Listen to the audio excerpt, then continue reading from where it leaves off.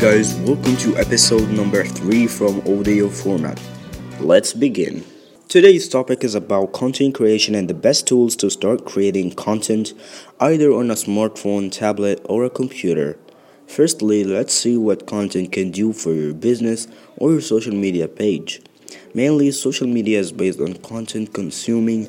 If you provide enough content every day, you will grow eventually.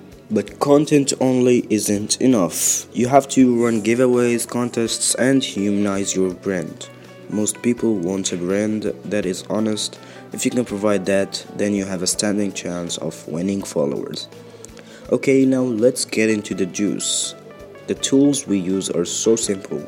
We use Photoshop to create content for mainly everything, from web design to covers to Instagram posts. Now you may think that Photoshop is a subscription-based application. Yes, it is, but still it gives you back way more than what you invest. Now moving on to the free tools, Canva is the best way to design content for almost everything.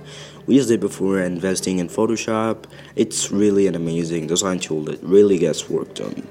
Moving on to the next tool, Photopea is another great Photoshop alternative.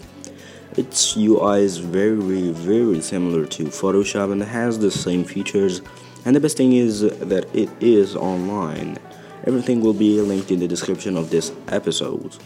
Now let's get into the things that I like most about each of these programs. Firstly, Photoshop is a really amazing application for every brand, page, or any content creator. It really has the best features for creating the most outstanding content on social media. It doesn't really have a disadvantage at all. I've been using it for mostly everything about my brand. The next one, Canva, such a great platform for editing and getting work done. The most thing that annoys me using their platform is getting premium to use their features. I know the membership is the main source and everything, but if you were going to create an online editing application, give us more freedom. But anyways, it's such a great application for getting work done, and it has lots of features. And the best thing I liked about it is that they already designed themes thing that you can use.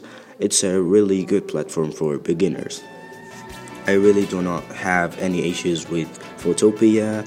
I also do not use it that much unless if I need to edit out something real quick. Those are the best free tools to get started creating content on social media, so make sure to check out our Instagram for more amazing content.